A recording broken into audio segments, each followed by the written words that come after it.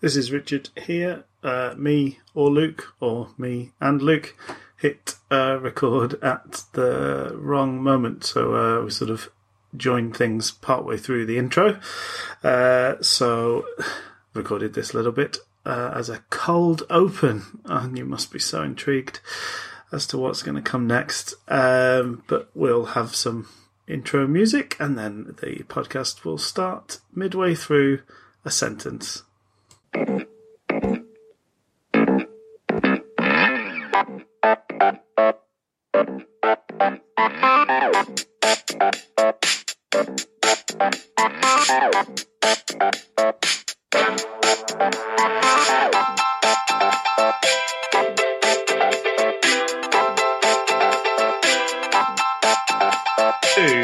Different gravy, not just another Sheffield Wednesday podcast. I'm one of the hosts, Richard Miller, and way across the pond and then across quite a bit of landmass again is my co-host, the esteemed and venerable Dr. Luke Gledall. Thank you very much, Rich. It's great to join you. I'm excited. Is that an upgrade for you, sort of title-wise, Doctor? I think so, yeah. I mean, I was looking to have things put letters after my name, but letters before my name work as well. Sure. Yeah. Sounds good. Just maybe next time, man of letters. Man of letters, Luke Gledall, yes. Yeah. Yes, here on the sunny beaches of Calgary, Alberta, Canada. Yep. Ready to talk. Beaches. Rich and I used to sit together at S6, have season tickets, and now for the miracles and wonders of technology, and I follow.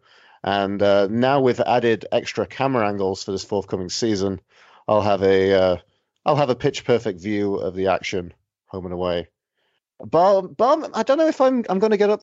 I think now that we're doing this podcast, Rich, I'm going to have to get up for the 12 o'clock UK GMT kickoffs, and that's 5 a.m. in the morning here. It's not nice. That's commitment. That's commitment. I don't like it, but you know, we're all committed to our arts, and there you go. Yeah. Well, I suppose that's that was the strange thing last season, was a bit of a sea change, that you could actually see Wednesday much more often than I was able to.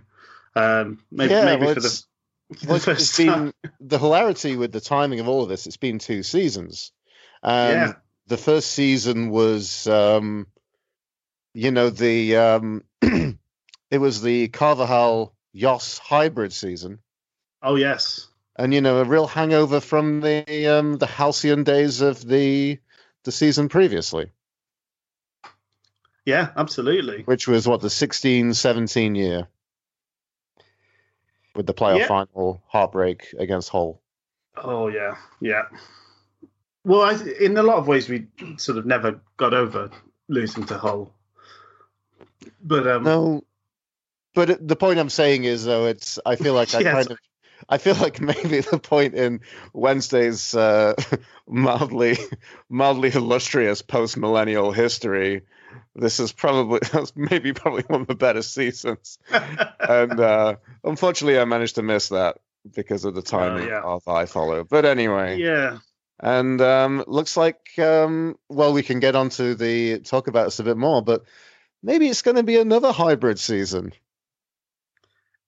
Does it count as hybrid? Well, I mean, so we don't really have any particular sort of segments or drops planned out, but just rest assured, people, there will be drops in time.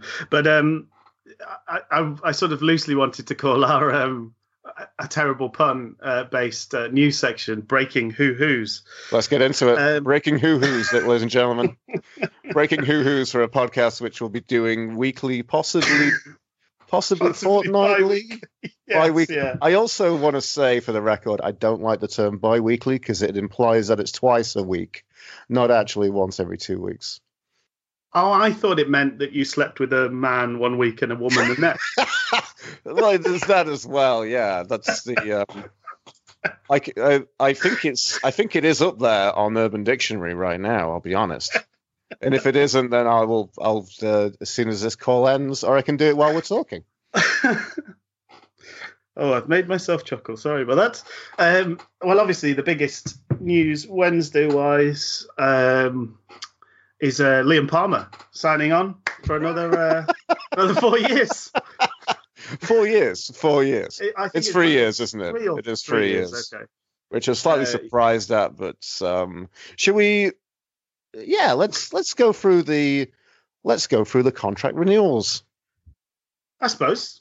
Yeah, we're ignoring the dinner lady shaped elephant in the room, but yeah, let's. I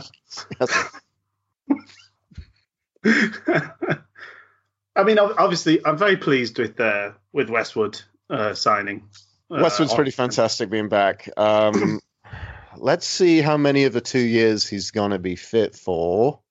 But still, I'd much rather have various degrees on the Westwood fitness spectrum Westwood than I don't know what the other options are. That's the problem. Like, would we? Yeah. I don't think Dawson and Wildsmith are anywhere near any kind of first, number one berth. Yeah, they might go on to have wonderful careers, but they're sort of at the point where they should be starting to show the signs now, really. Yeah. I know people sort of talk about goalkeepers just getting good when they reach 30, but I'm not sure that that's the case anymore. People like Butland and before that Czech and things, I think goalkeepers, just like most other positions, if you're good enough, you get to play at whatever age. Because we do. Go. We have with Westwood got into a certain area where there's been plenty of times, like pre-match, he's pulled up with something. Yeah, like it's happened a few times now. Not enough to be like this is a rare occurrence. More like this is something that periodically happens, and maybe it's probably happening to. Kieran at an age where, hey, he's mid-30s, is the age that me and you are in. Yeah. And sometimes I hurt myself sleeping. Oh, that happens to me constantly. Yeah. So the fact general living, being sedentary, causes me to be injured. Yeah. So I can't imagine what it's like for someone who's a professional footballer. But I do want to bring up the age because I've previously said Glenn Loovens, he's ancient, and then made the realization that he's my age, basically. But I'm actually like 12 days older than Glenn Loovens. So something along those lines. So I kind of have to I have to kind of temper my criticism a little bit. But anyway, I'm really glad we've got Westwood. And if it means giving him 2 years, he deserves that to a certain degree. And I think we'll get enough mileage out of Westwood to be good for the next couple of seasons. That probably might be him. That might be the end of his Wednesday career when he's gone. But it's been a really good run for someone who's been a free signing. It's been fantastic, Yeah, I think we've been pretty lucky generally, goalkeeper-wise. We've had a pretty good run of it. Maybe Brad Jones aside as a little blip there, but I think that was the thing. Having the young lads sort of drop in was, I would say, maybe for the sort of relative to the size of club we've been a little bit spoilt with how good the goalkeeping has been, because Kirkland was brilliant, and then Westwood was a step up from Kirkland. But I think, and we all remember those halcyon days of Stephen Bywater and Nicky Weaver as well. Obviously, well, they were pretty good. I mean, they were pretty good. Bywater couldn't save anything, but he seemed to sort of cast this trance over the defence that it meant he very rarely had to make any saves. And he was still playing till he was like 42 or something. I think he just had that, maybe just a reign of fear. I will not turn around and pass this ball back to Stephen Bywater because he'll kill me in my sleep. Do you remember the video of him early days of Twitter eating eating Well, ambrosia rice with a toothbrush in his I car? do remember that. It's something that never really leaves you. I don't think it really scars you because it's something that like it kind of feels in a weird way like it's nails on a chalkboard. It's something that kind of the texture of everything. Rice pudding is, this runny white poo poo diarrhea type food, which I've never really got with. I think you can probably tell from my description of rice pudding. I've not really been into it, I'll be honest. And then Oh a toothbrush can be, well, it depends what type of toothbrush, but it's that, yeah, I don't like it. I don't like it, no, it Rich. was. I mean, it was horrifying, but I think that sort of behaviour as a defender who is trying to protect that man's goal, I would not want to get on his bad side. I would do Sure. So everything in my power. you want more goalkeepers who just in the midst of a game just like put a raw egg in their mouth and start chomping down. Do you think that Yeah, strikes the fear in the journeyman strikers of the league and even the elite strikers? absolutely, Mm-mm. absolutely. Um, I should have probably told you before we started recording, but I did manage to secure sponsorship from Ambrosia Rice for this episode, but I've Oh, just had a text. They're out. They they're didn't out. like They're it done. being described as poo poo. That was one of the main things they said. Actually, I should have briefed you. Sorry about And that. I should have I forgot that Ambrosia was so big that they can just tap kind of all Skype calls, really. Oh yeah, yeah. There's a lot of time and effort dedicated to Big Brosia. Big Brosia.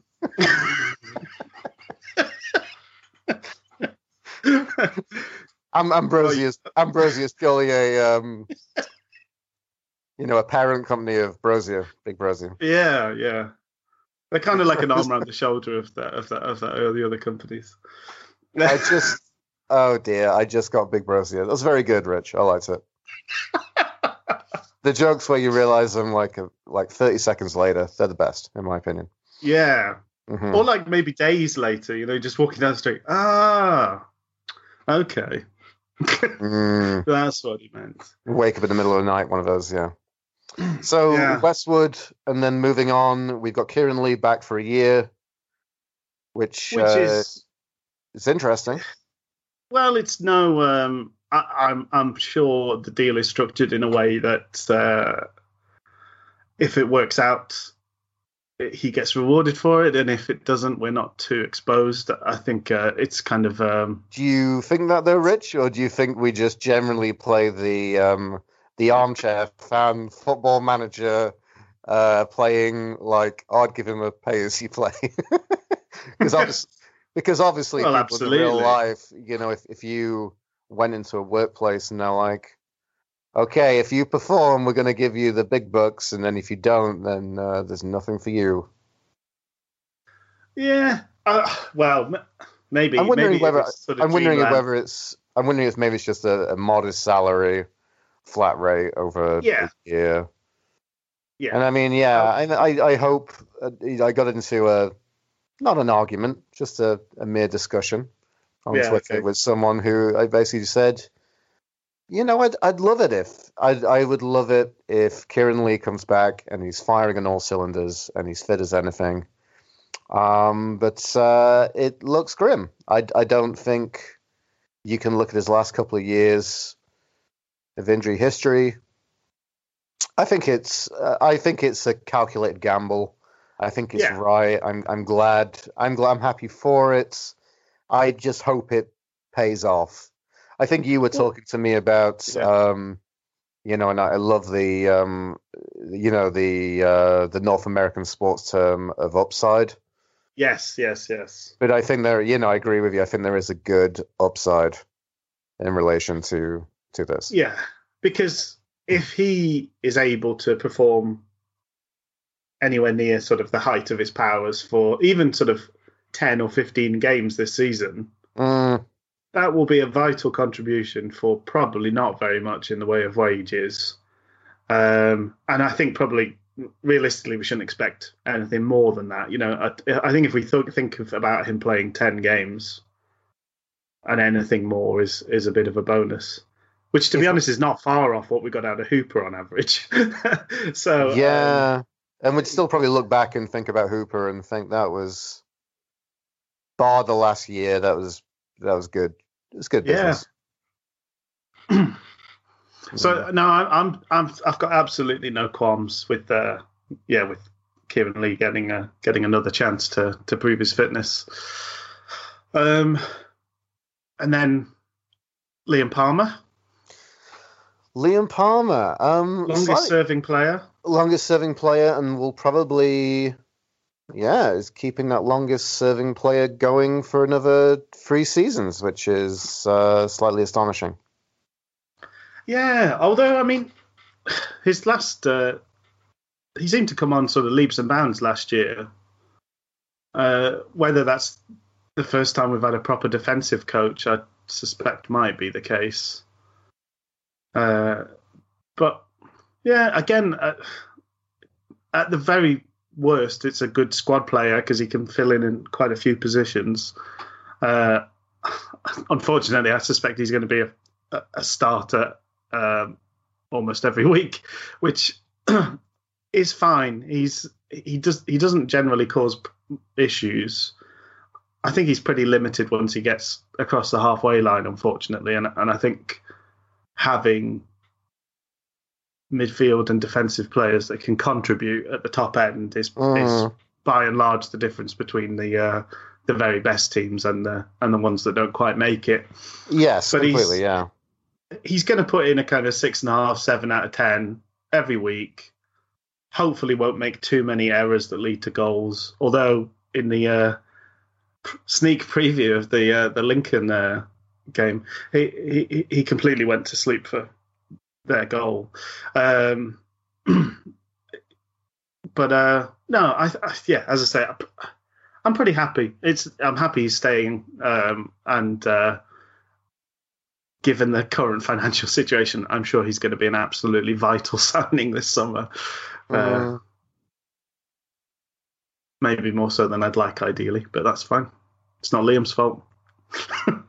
No, it isn't. The Worksop Express still goes on. We've got some impeccable mileage out of Liam Palmer. To think he's come up from the academy and he's a former championship player. I think if he went elsewhere, maybe, for like, he kind of has like a Mark Beavers like shaped future elsewhere with other clubs in the Championship, League One, and I think that's really good. I think that is something that is kind of achievable for our kind of academy. I guess the fact is we can kind of look back and we can kind of compare against, why aren't we developing the big, huge, multi-million, meal ticket sell on academy players. Yeah. But having someone like Liam Palmer and just a degree of versatility with him as well. Oh, yeah. I mean, yes, limited is very much the word. But there is a degree of versatility there. And to have someone like that is good. I'm a little bit surprised at the length of the deal. 3 years is...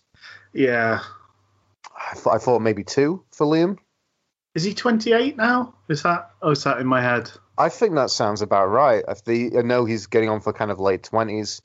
It's surprising to think how long he's been... Yeah, he's been at the club for a long time. I mean, so... I guess just to kind of look back at, so me and you had season tickets for 3 years sitting next to each other. Yeah. And then basically it was relegation season from the Championship, that middling year in League One, and then the promotion season. And what was it, the game against MK Dons at home?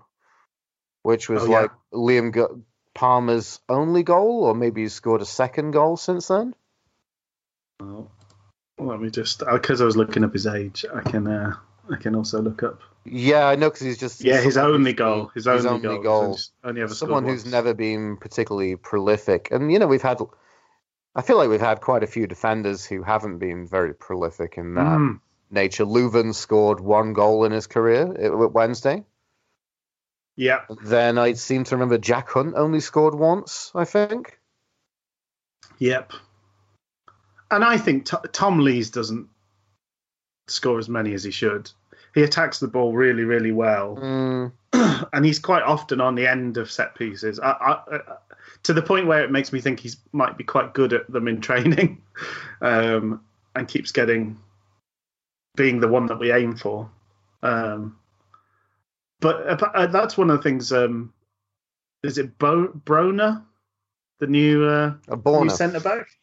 Borner. I keep searching for Broner and then nothing comes up, and then that's because I put it in wrong. It's definitely a user error. It's not a niche Pornhub search term that you've brought up there, Rich. Just general things for bros. Oh, maybe. Maybe Or a bronies, maybe. bronies, yes, Some derivation of bronies. related to the My Little Pony enthusiasts. It Exactly. could be. But anyway, you're not joining us Borner, yes, Borner. not So joining us for obscure Pornhub search terms. You're joining us for cutting edge analysis of Sheffield Wednesday and their upcoming season. Exactly. This is what we're given. But he, one of the nice things is he seems to score pretty regularly. I know it's a different sort of level of football, but I was looking it up, and I think he's got like 1 in 8 throughout his career. That's pretty good. So for a centre back, that's bob on. I mean, it would be nice. That was one of the lovely things under Megson was just that you felt like every set piece was a very, very good chance to get on the score sheet. Well, it's great having Rob Jones because he just, he had that mentality, and that was his locker for his play. Reader was fantastic for that as well. Reader Johnson he'd go through 5-6 players to get to the ball. He just had a hunger for it. Mm. Julian Borner, known for his strong leadership qualities, defensive play, and aerial ability at both ends of the pitch. Not my words, the words of swfc.co.uk. Exactly. So I'm actually really excited for Julian Borner. I think he's going to be a really good. I have a feeling that he's going to be really well. I think he's going to be loved by the fans. I think he's going to put in some good performances. It's sounding like he's just a bit of a kind of brick S-house. Nice. And I think he's just going to have that kind of leadership. And I think that's the interesting thing. I mean, we've talked previously about Tom Lees, as captain material. And I don't know if he's quite 100% captain material. I think he's more captain than a lot of players. But I think some of that kind of... Yeah. Some of that vocalness, I'm not sure is entirely there with Tom. Or maybe someone to kind of organize kind of positional play. It's absolutely like back to the sort of armchair perception thing, but it just feels like it sort of weighs heavy on him. I always think his better performances are when he's not having to sort of lead the charge. He's got somebody alongside him. Taking that mantle so he can just concentrate on his defending. I suppose Westwood talks a lot, so that helps when he's there. But you just don't want a defence that's completely silent, which we've had too often in the last couple of seasons.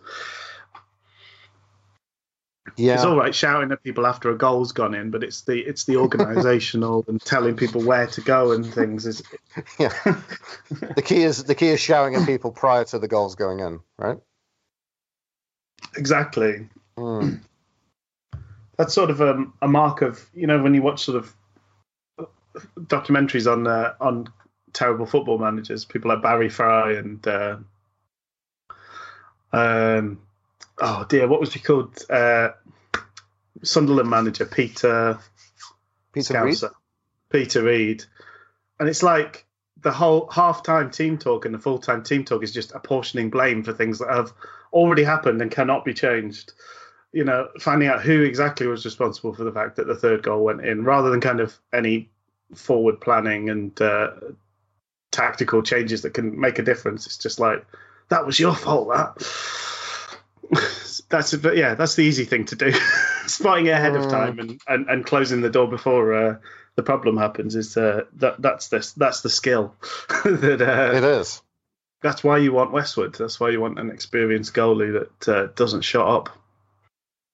So we've mentioned Mr. Borna. Yep. So one of the first of 3 new signings, and I believe they've all been announced. Yes, they're all officially official now. Mind you, Kieran Lee, unofficial. Oh yeah. Kieran Lee, I don't think is official. Not been as of this day, the 14th of July. Not been fully announced, but anyway, I'm sure that could be coming. So anyway, yeah, Julian Borna joins us from Arminia Bielefeld. Just rolls off the tongue. It does, yeah, and we all one of the powerhouses of German football. Because we are armchair pundits. We have an expertise knowledge of the second and third tier of all European leagues. So do you think it's a coincidence that he sort of comes from the very world that Jos was sort of brought up through? I think it is a coincidence. I get what you're saying, but it's I'm really not sure where this one comes from. Yeah. Obviously there was the news that so Borna turned down a switch to Norwich a couple of years back. Okay. And obviously they have a very strong kind of German connection through their kind of scouting and their approach. So, it kind of makes you feel. I'm always curious of this. Like, if we're linked with a player and then they go somewhere else, and you're like, oh, see the word, they did have value because other people did want them. Yeah. I know. It's a bit of a sort of strange coincidence if that's the case. I know because he's internationally, he's a captain for his national team as well, isn't he? So, I'm quietly sort of excited for his time with us. So we haven't spoken about Olabajo. Moses Odabajo, yes. Who I think is going to be a good signing.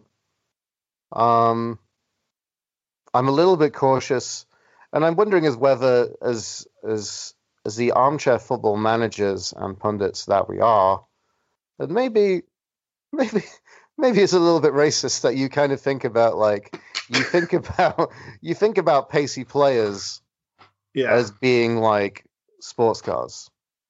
Yes. Or not really kind of racist because you're thinking about pacey players, but you just think about.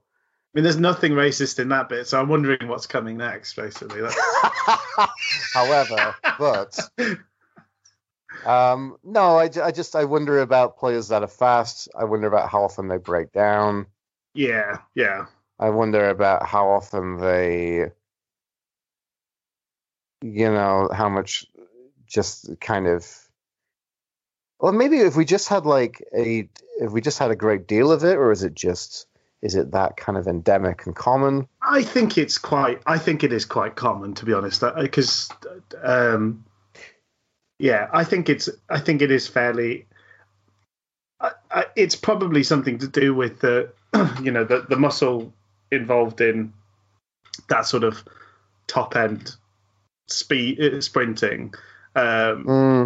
And the nature of the game of football, which is kind of like you might do one of those sprints and then be asked to do one seconds later. It's a very high intensity over short periods, basically. Yeah. It's not. Whereas if you're a sprinter, if you're a sprinter, you kind of do your 100 meters and then kind of take a few hours off and do the next 100 meters. You're not constantly doing 100 meters because you're just going back to a pretty limited well of your anaerobic system.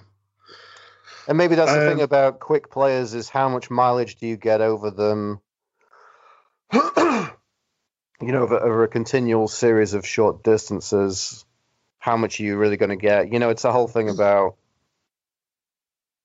how many minutes did we get out of Jermaine Johnson?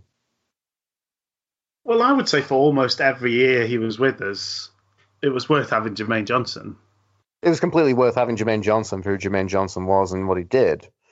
Yeah. Even when we were bad and limited and, it didn't really, not that he had much creativity on the other end of the pitch, but, we often talked about Jermaine Johnson being like, he'd get the ball and run to the length of the pitch and it'd give the defense a bit of a breather. It'd relieve the pressure. Yeah.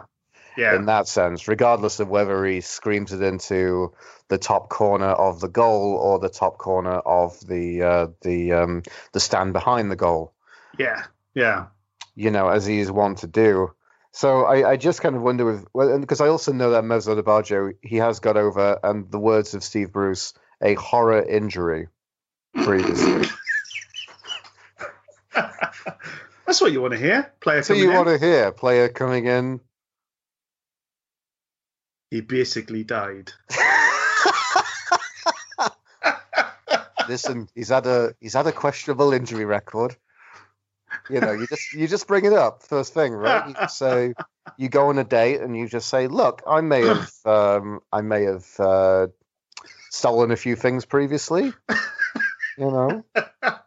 Kleptomania. Kleptomania is a big word. I may have my hand in your purse right now, but don't worry about it. I'm over that now. Actually, it's a lot better. Now, Moses, you can barely walk. No, I'm fine. But he made, as the website's telling me right now, he made 35 appearances for Brentford last year. I believe that they want to keep him. The Brentford fans absolutely loved him. Top performer previously as well, and also he absolutely rinsed us in the playoff final for Hull. That's where Steve Bruce has brought him back in for.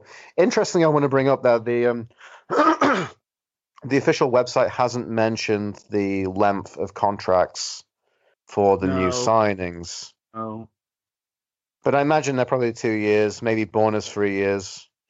But I think he could be good. He could be good. I wonder about, and even if things carry on with a very questionable injury record for the Sheffield Wednesday squad, and who knows what it's to do with facilities or just the players we're signing or the training methods or who knows, I think we'll still get some good mileage out of Moses Odubajo. I think he'll be good for that. I think it's just as I've said, the fact that he has a previous injury record, the fact that I know that he's incredibly quick, just makes me think he's not going to be someone. He's not going to play every game. I think that's a guarantee. No, he's not. But then I think if you look at who Bruce has signed, it's pretty much all been about pace. Iorfa is bags of pace. Odubajo's back of pace. And Harris is quick as well. And then just looking back to previous loan signings with Lazar and Aarons. Yeah. They're both quick as anything. They're just rapid, absolutely rapid players. So I'm glad that we can get onto and talking about the dinner lady shaped elephant in the room a bit later. But the one thing I feel like I want to say just about that quickly before we talk about it, much detail later. Okay. The thing I like about Bruce a lot is that I think he kind of he speaks to us armchair pundits and fans that I think we've seen that there's been a distinct lack of pace in the Wednesday team for the last 3 seasons now. Yeah. It's been the song goes, it's been a long time since rock and roll. It's been a long time since Jeremy Hallan. I think it's our version. Yeah. And Jeremy, the, and then he was the one, and then but the end days where it was just one Jeremy Halan. Yeah. Matthias Oh yeah, was those were at the because that was time. that. Yeah, it was JJ and JH, and then JJ went off, and it was just JH, and then he, JJ had a really disappointing last season, which I think really he kind of really did. proved that it Yeah, was the end times for Jermaine Johnson, and that was incredibly sad because I just for a long time during those dark times, JJ was my favorite player. I loved absolutely. JJ. I don't know. Did I Yeah. ever tell you about my old an old work colleague of mine used to refer to JJ as a mouse in a bucket. we just don't know what he's going to do. And that was part of the electric potential and excitement of Jermaine Johnson. It's one of the stupidest analogies ever. I think it's perfect in a weird way. It's brilliant, but it's really silly. So yeah, I feel that's very strong. We miss that pace and we miss that potential. It comes to the point as many times, the fans will look to the bench, as will the manager, to be like, who do we have to change the game? And it's been Jermaine Johnson to come on and potentially do something. Not that he always come on and just, tear it a new one, but it's having the hope and potential of someone who is pacey, who can break things up and create something. Even if it's another element of that is creativity. Another element. There's so many different strings to that potential of someone you can bring off the bench.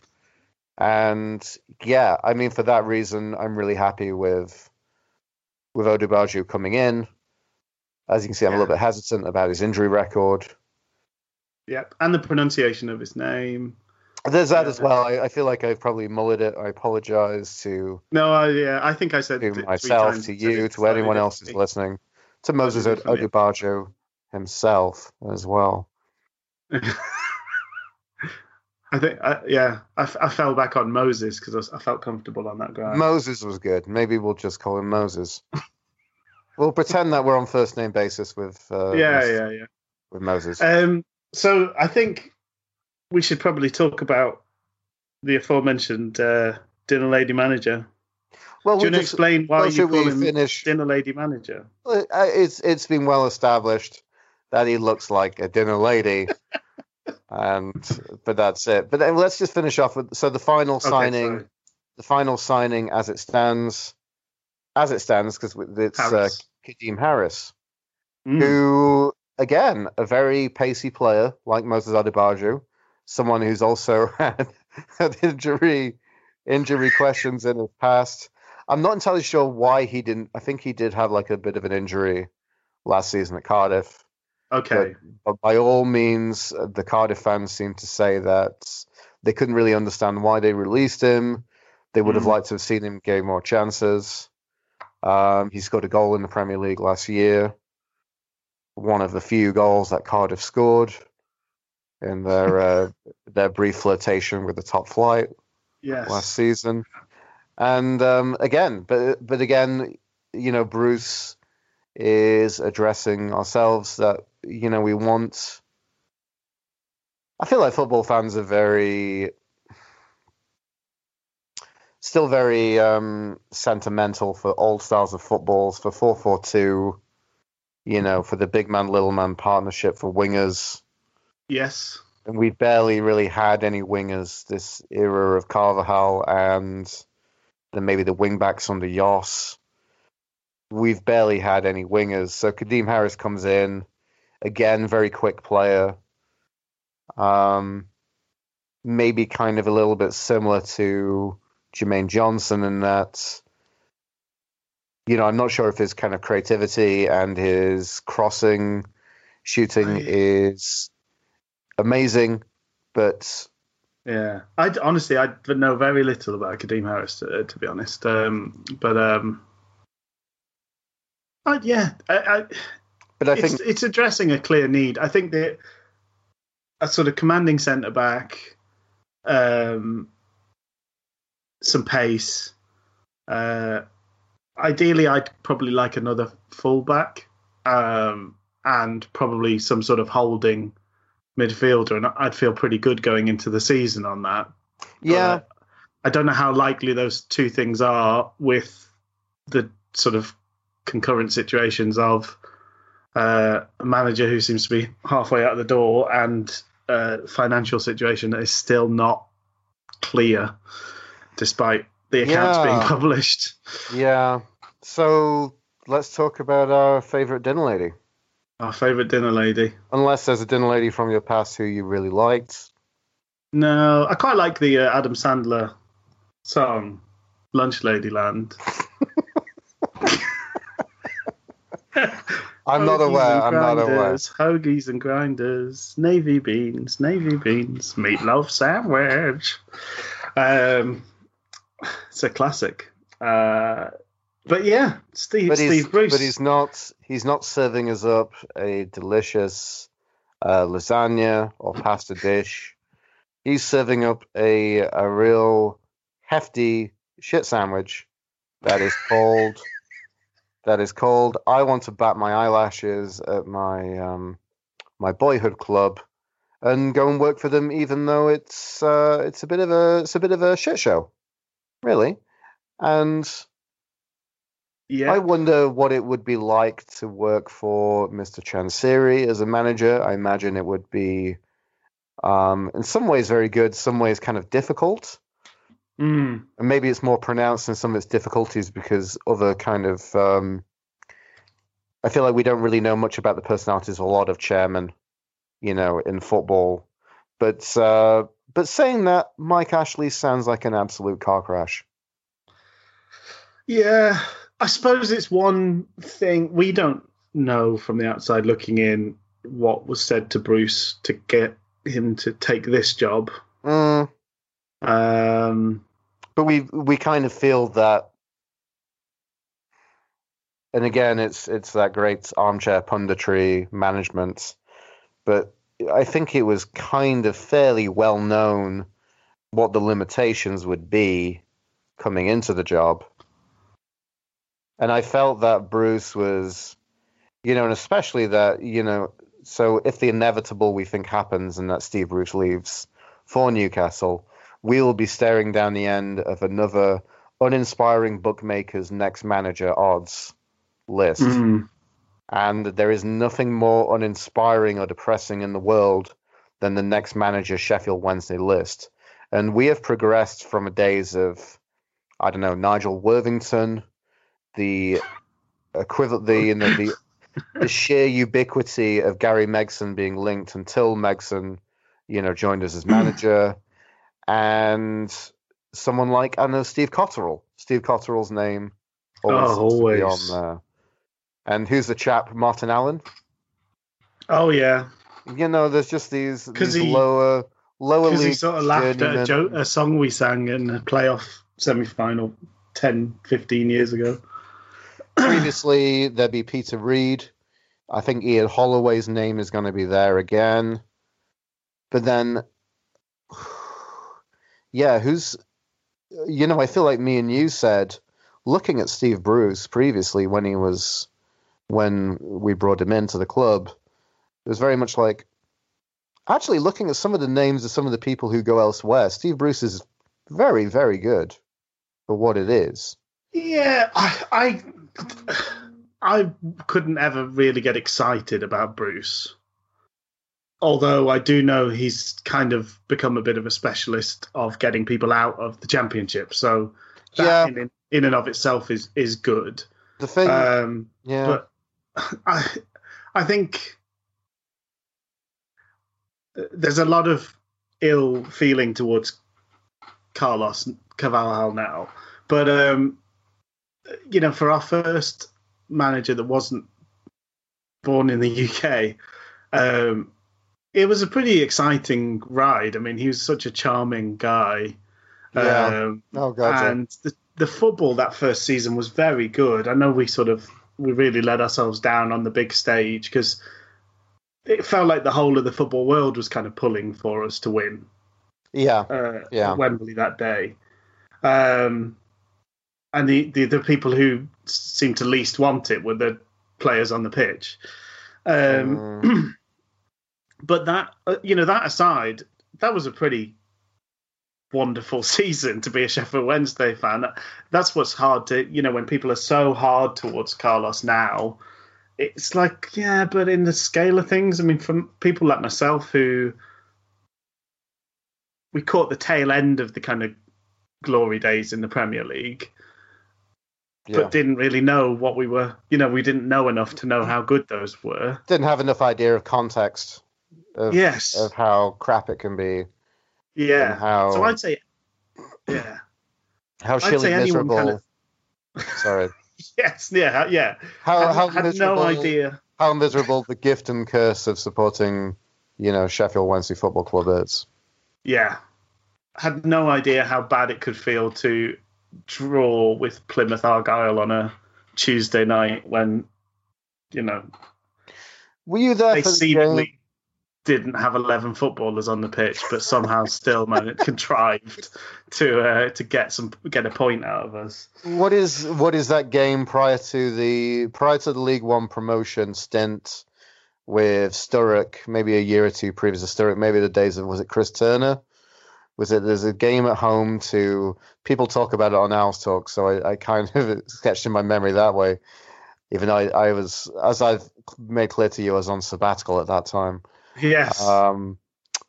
Away from support. Well-earned sabbatical. Well-earned sabbatical before I come back to torture myself with some of the stuff we watched under maybe Irvin and that sort of stuff. So there's a game at home. So was it Rushden and Diamonds? Oh yeah. And it was like John Shaw was playing. Oh, yeah. My old fellow Abbey Lane teammate John Shaw, who left for. I think he left for Intake because they offered him some kit. Basically, they offered him a tracksuit. So that was the key thing to take him away from Abbey Lane. And then, and then fair play to John Shaw coming through the Wednesday Academy and being a non-league goal scoring legend at Gateshead. Yeah. So it's a hell of a lot more than I've done in my life. So there we go. But yeah, that period and that game was seen as like the real. That was the nadir. Yes. Of those times, and like I felt that we kind of saw, through coming back off my sabbatical, and I've seen some pretty bad games and some pretty bad iterations and teams of. Oh yeah. Oh, you remember the Irvin game against Yeovil? The game. It felt like we just could never. It felt like there was a hoodoo on the players. Oh, yeah. So they were never going to win that game.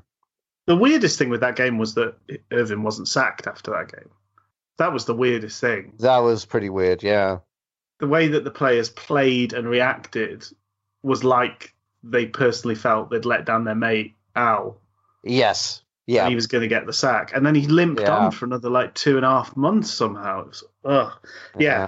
But the context of that, so people who are kind of mid-30s and younger, that season under Carlos is pretty much as good as we've seen, or as good as we've been conscious of. Sure, exactly.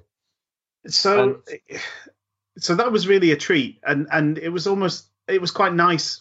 Given that kind of boring list of managers that seems to be the same for every single job, to get this guy out of nowhere and him be seemingly wonderful, I know that sort of all fell apart towards the end, was really exciting. And I thought with Jos, I was kind of sold on the idea of just getting in a guy that's, he'll tighten us up at the back. And football, like so many things, football teams do tend to yo-yo. You'll have an attacking guy, then a really defensive guy, and those interstitial periods where the overhang from the old manager and the new learnings from the new manager, that they tend to be quite good moments because they kind of they still remember how to attack, but now they've got a bit of a defensive guile about them, and then the vice versa. I think part of Carlos doing so well in that first season is Stuart Gray had the whole team drilled to defend like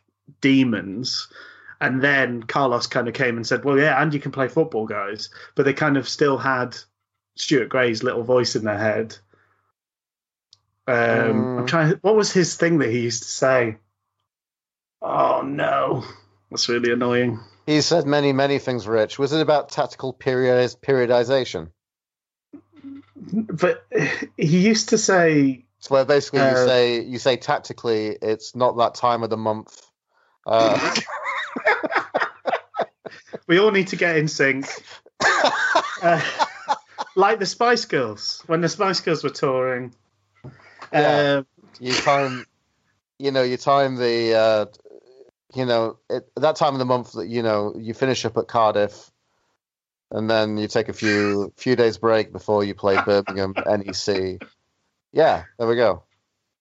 But Stuart Gray had a little he had a little sort of conversational tick. It's really annoying me that I can't think of it, but he would say he would say as such a lot of the time. Yeah, that was definitely one of them. But so they still had him sort of saying, defend from the front as such, whilst Carlos was telling them to put the meat on the fire and have some fun. So it kind of open the was it close the windows or? Yeah, close all the windows and doors. Close all the windows and doors. There was something about trumpets as well, wasn't there? I think there was. Anyway, we've got lost here. We've meandered down. We've got lost. We talked about. We're talking about Steve Bruce. We're talking about his imminent departure from Sheffield Wednesday. So for me, Steve Bruce was one of the boring list of managers. It felt like he was. We'd sort of got our fingers burnt with Yos, and we'd now gone back to the grey men list. But he was the best of the grey men, absolutely. The best of the grey men. I can't wait for He was the greyest and the manliest of all the grey men. I feel that if they're really, and one of the Star journalists made a book about Chris Wilder's promotion season, then you should write a heady novella about Steve Bruce's 4 or 5 months in charge, and it's going to be called Best of the Grey Men. I'm working on it now. Yeah. Alternative titles. The Last Grey Man Whistle Test. I like that one. It's just so. This situation, though, is so Sheffield Wednesday. I know. I'm sure other clubs can add up all these weird occurrences, but we were talking about Hellan. How many people have lost a player to Islamism? Religion, yeah. Yeah, he decided he loved Muhammad more than Wednesday, and picked up his coat and left. And then with Bruce taking his holiday, I know we all kind of we all sympathise with the situation, and everybody got angry at the journalists on the telly for questioning it, but it was weird. It was a weird thing to do. I've never known a manager go I will take that job in a month and a half. Yeah. It's never happened before, to my knowledge. No. So that was weird. And now to spend the whole pre-season thinking about, planning for the season ahead, thinking about how things are going to go, and now to lose him probably, within weeks of the first game. Yeah. Is going to be just an unbelievable upheaval. I was amazed he was there yesterday at the Lincoln game, because I don't know how you look the players in the face. To be honest. Yeah, and then just everything about. So I feel like it is very Wednesday. But it is almost, maybe it's surprising me Wednesday. It's the It's a disappointment that I feel is unpredictable. Yes. The disappointment is predictable. The way in which it's happening is like really surprising. We keep finding new ways to It's disappoint you. it's incredibly surprising that. So from what I'm hearing from the press is basically Chansiri is digging his heels in, compensation wanting around 5 million, which I think is probably going to be a bit less than that, but a lot more than basically the 1 million that Mike Ashley thought it could do. To go there, Bruce is going to be on half the wages he's on Wednesday, so it'd actually be the lowest paid manager in the Premier League. Yeah, he's not the with first the incentive choice. Of if he keeps them up, he gets the big bucks. Nice little Brucey bonus, so to speak. And then he's going into a place where he's not the first choice of manager. The first choice manager effectively is left because of the relationship. I think Rafa Benitez is absolutely, whoever his PR is, needs to get paid extra because they've played a blinder. What Rafa Benitez has done is crawled off to China for a whopping salary. He's effectively sort of gone into early retirement and somehow managed to spin it that Mike Ashley is an evil demon. I mean, he's on something crazy. Like he's on like 1.2 million a month or something, isn't he? He's on insane money in China. So he's gone for a ridiculous payday, the exact same sort of payday that Arnautovic is getting hammered for taking. But yeah, somehow his PR have managed to make it that Rafa's a great guy, and but I think it's easy to naughty Mike Ashley. It's easy to it is easy to be naughty Mike Ashley because it is Mike Ashley, right? I mean, he's got a history. I don't think in this situation he should have paid Rafa Benitez what Rafa Benitez was going to get in China. So that's the reason. But I mean, it felt like Benitez could have left for purely just reasons regarding the fact that like the squad needs severe surgery. They sold Perez. Yes, I mean I'm not really going to defend Ashley, to be honest. I think he is in so many ways he's a villain. He's sort of he's an old timey Victorian sweatshop owner.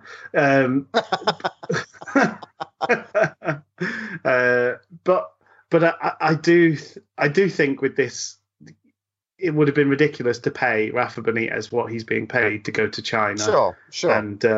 And as they call it, sports wash the regime there.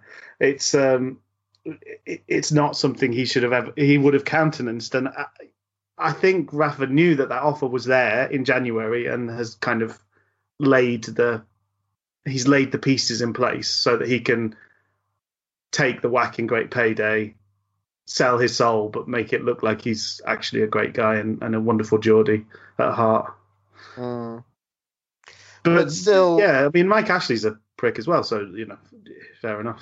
Yeah, but then basically, like from what I understand, and I'll try not to spend too much time talking about Newcastle, but so they used to have Alan Carr's dad, Graham Carr, who was the super scout, who was the one who'd find all these French jewels.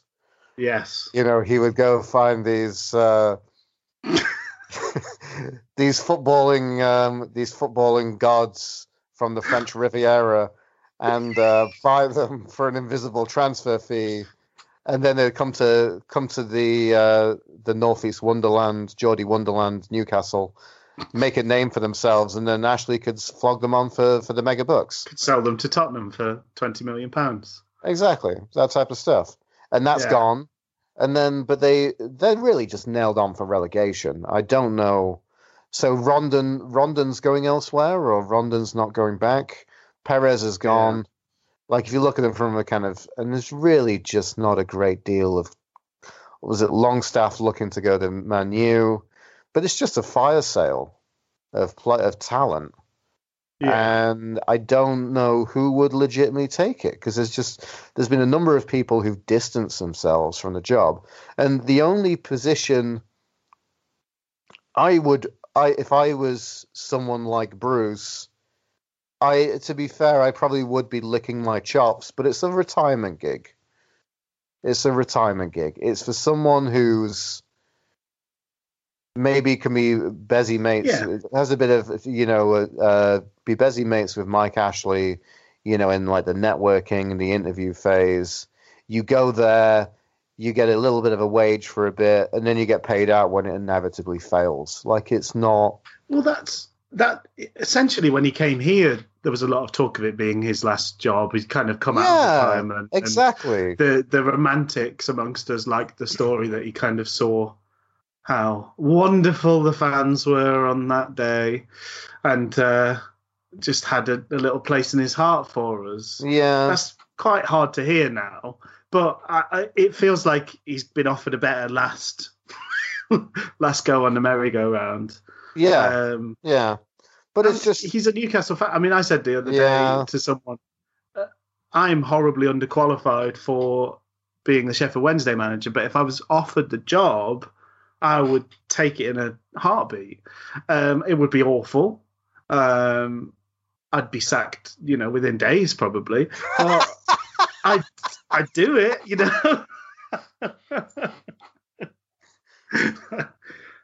First training session, I think the players might be ringing the alarm bell. Maybe so. Can I be your head of sports science, Rich? Yes, you could be. And then there'll be like an in-depth interview with me on the website, and I'll be like, look, the players, they can't eat chips all the time. You have to call them football athletes. Athletes. That to be football athletes. That's how you make yourself sound like a sports science guy. And I'd be like, chips. Look, it's potato. It's carbohydrates. Should make them have lots of energy. But, look, I found out. Like, what I found out is I have a big plate of chips, and I'm a bit tired.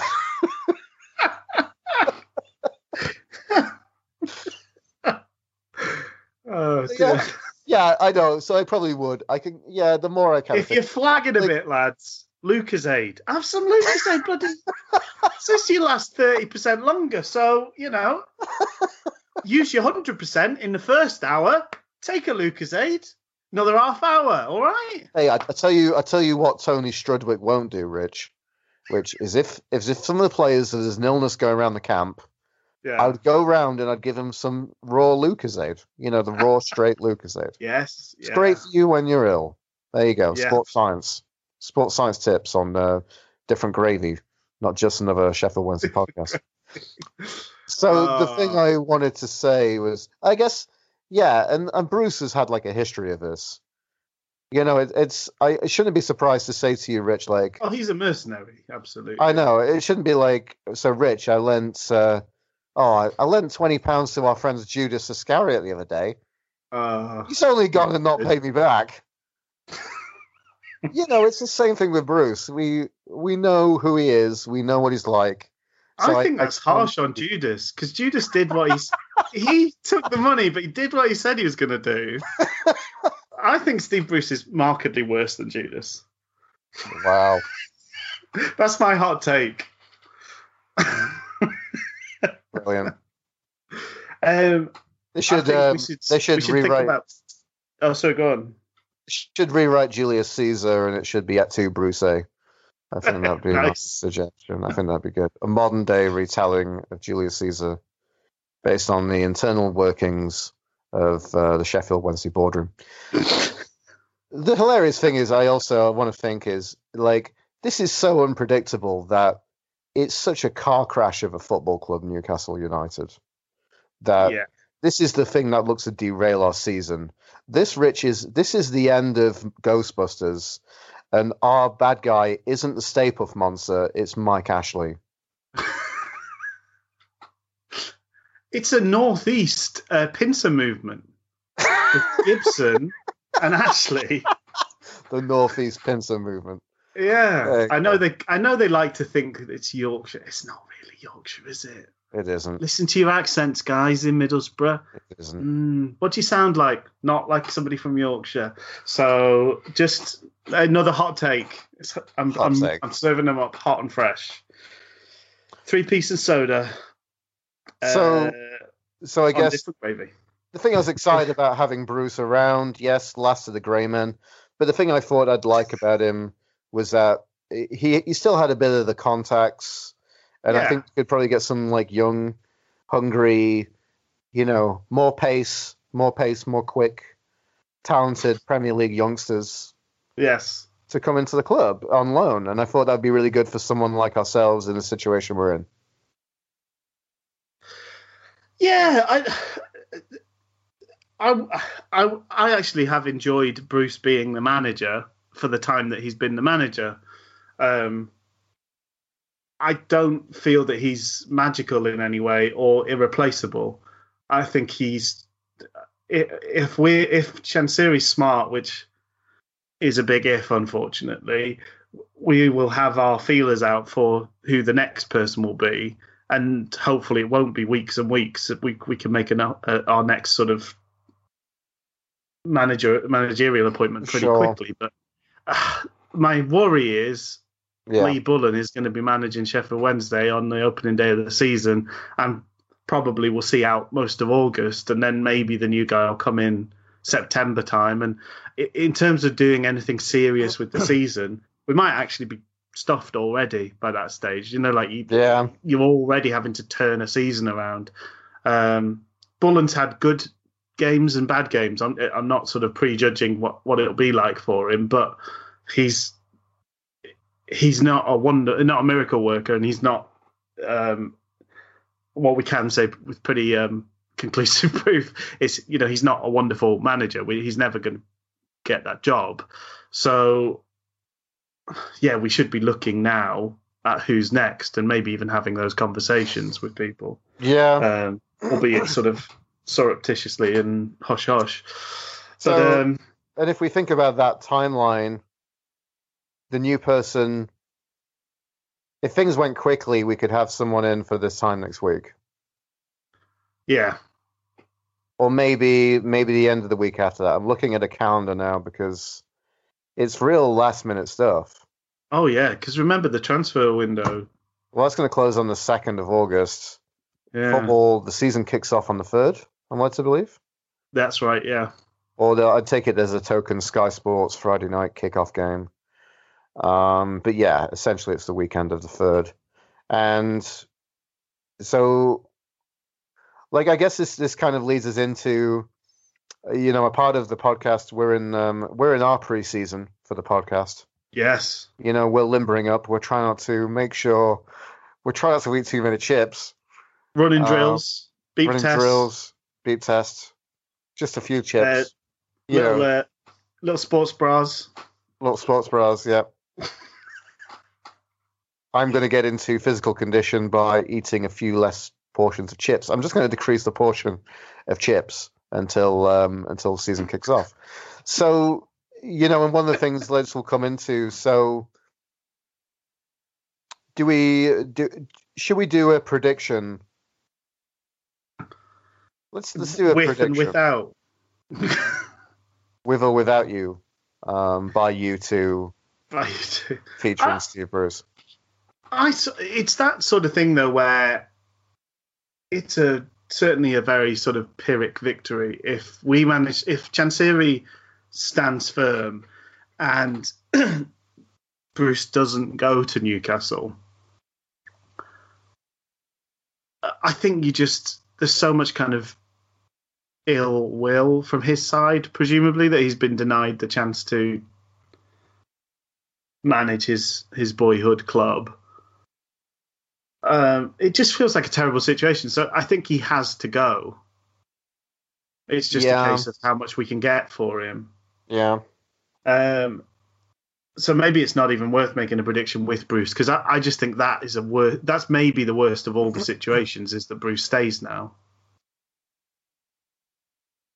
Because I think how would you feel as if I'm particularly one of those new lads? Say I'm Ola Badjo, so I've joined because I had a good experience working with Bruce before. Yeah, and then he has shown absolutely zero loyalty to me because, as you say, he's fluttered his eyelids at Mike Ashley with his top off at the first opportunity. But like, I'm not exactly going to go run through walls for that guy, am I? Not without some serious kind of coddling, and you'd really have to get me back on side somehow, and I don't even know how you do that. So that would almost be the worst situation, is we have all of this drama and nonsense, and then we end up with a manager that doesn't want to be here and players that know that. That would be very Sheffield Wednesday. That we end up sacking the guy and costing ourselves money when we could have made some money from appointing him. Because there are weird things, you think about it a bit like a workplace. You think about those people who come in to work for certain people, like Moses Adebayo has probably done. And then you think about people like maybe your Tom Lees or your Barry Bannons of the world, who are a bit like, I just come here and do what I do. Yes. Yeah. But, I think about it's just such a level of disruption to preseason, to the forthcoming season. It's phenomenal. I don't know how we as fans deal with that from kind of, bizarrely a little bit of emotional sense, But then I don't know how the players deal with that. I don't know how that's going to have an effect on who's going to come in with the style. Do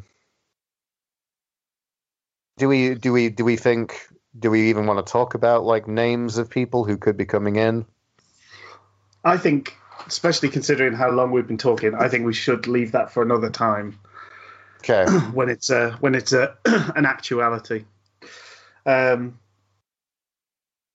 terms of predictions, it's so hard to tell. Should we pencil them in? Pencil them in.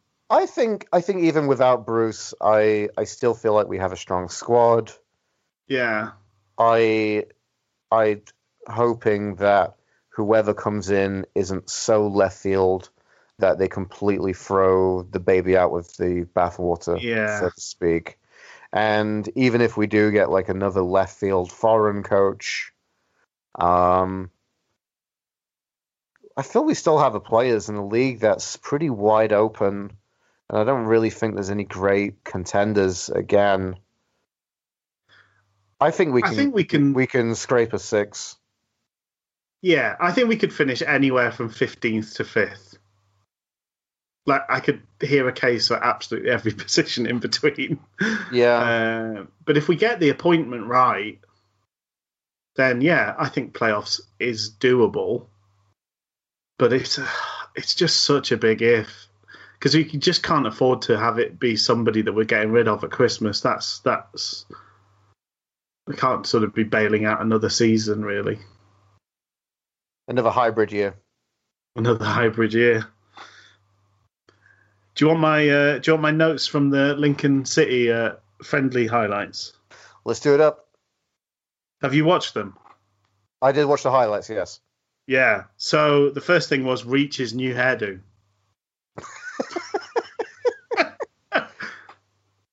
It's something. It is something. It is something to talk about. It is something. The young Steve McLaren, Adam Reach. Yes. Maybe more football ability than Steve McLaren. Going for kind of a Luka Modric. Yes. Kind of greasy Bob with the hairband. That's the hairdo, not a new nickname for him. Greasy Bob. Adam Greasy Bob Reach. I love it. But then sticking with Reach, just nice to see that he looked so much better than League One players. Like, every clip was basically Adam Reach knocking the mickey out of Lincoln City players. Or every clip going forward, he was letting it roll through his legs. He was taking on people. It's just always nice. It doesn't always happen. Quite often you play a League One team and it's like 1-0 one way or the other, and you don't feel like there's very much difference between the levels. But that was just quite a nice thing to observe. Mm-hmm. Um, Imps, one of the best nicknames. It's another note. That's very true. That's very true. It's just a pretty good nickname. They've done well. I also noted that I inherently dislike the Cowleys for no good reason. Really? Just seem smug. They're handsome. They're young. Maybe if we what's not to dislike? Maybe if we talk about idealist pie in the sky managerial appointments, the Cowley Bros. Have they got money there? There's something weird, isn't there, at Lincoln City? Something weird. Yeah, there is generally something weird.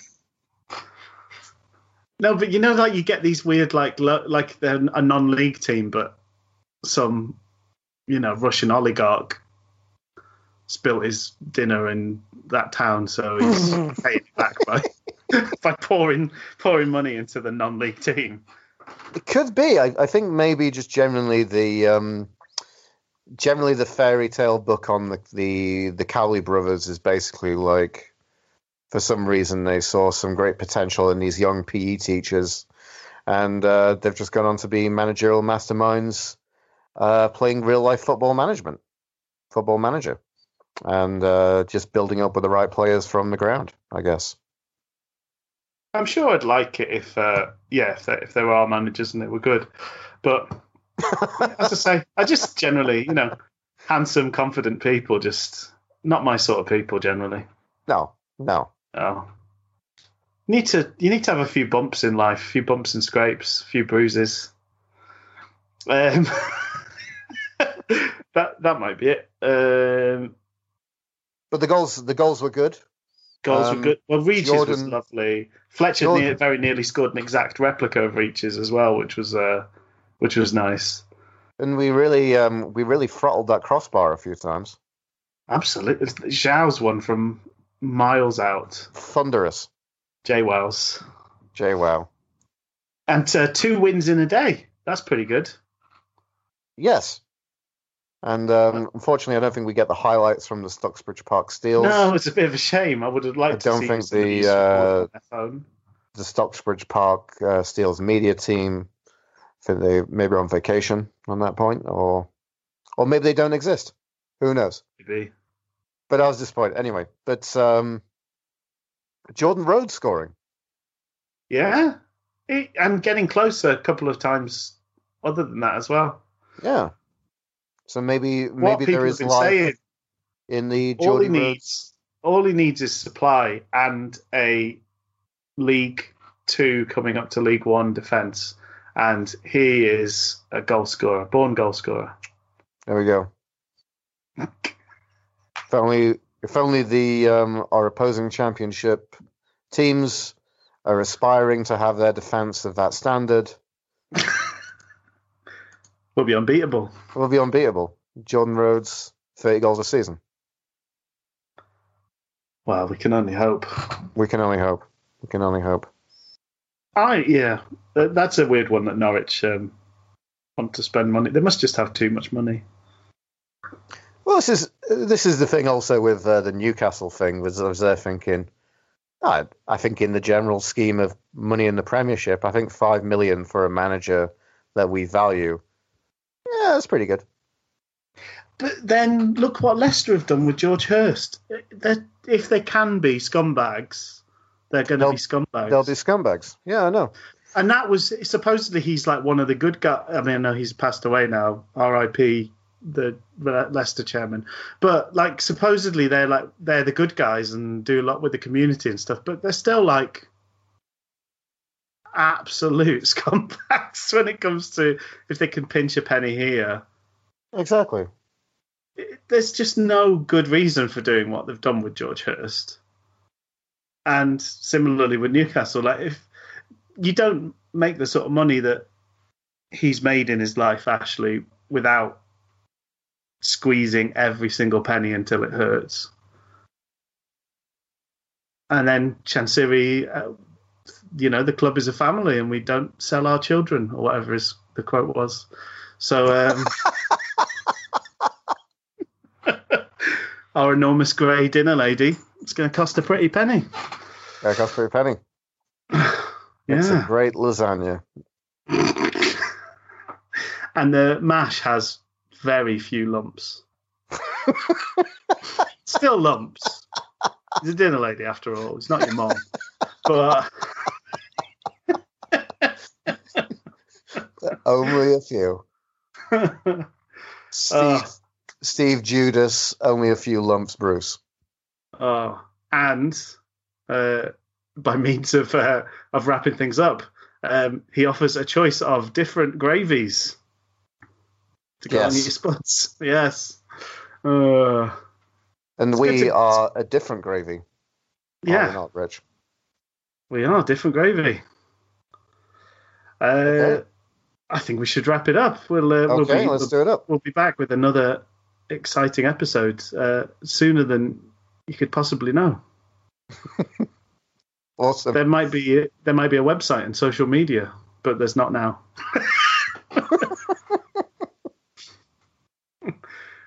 All right. Well, I'll speak to you again soon. Okay.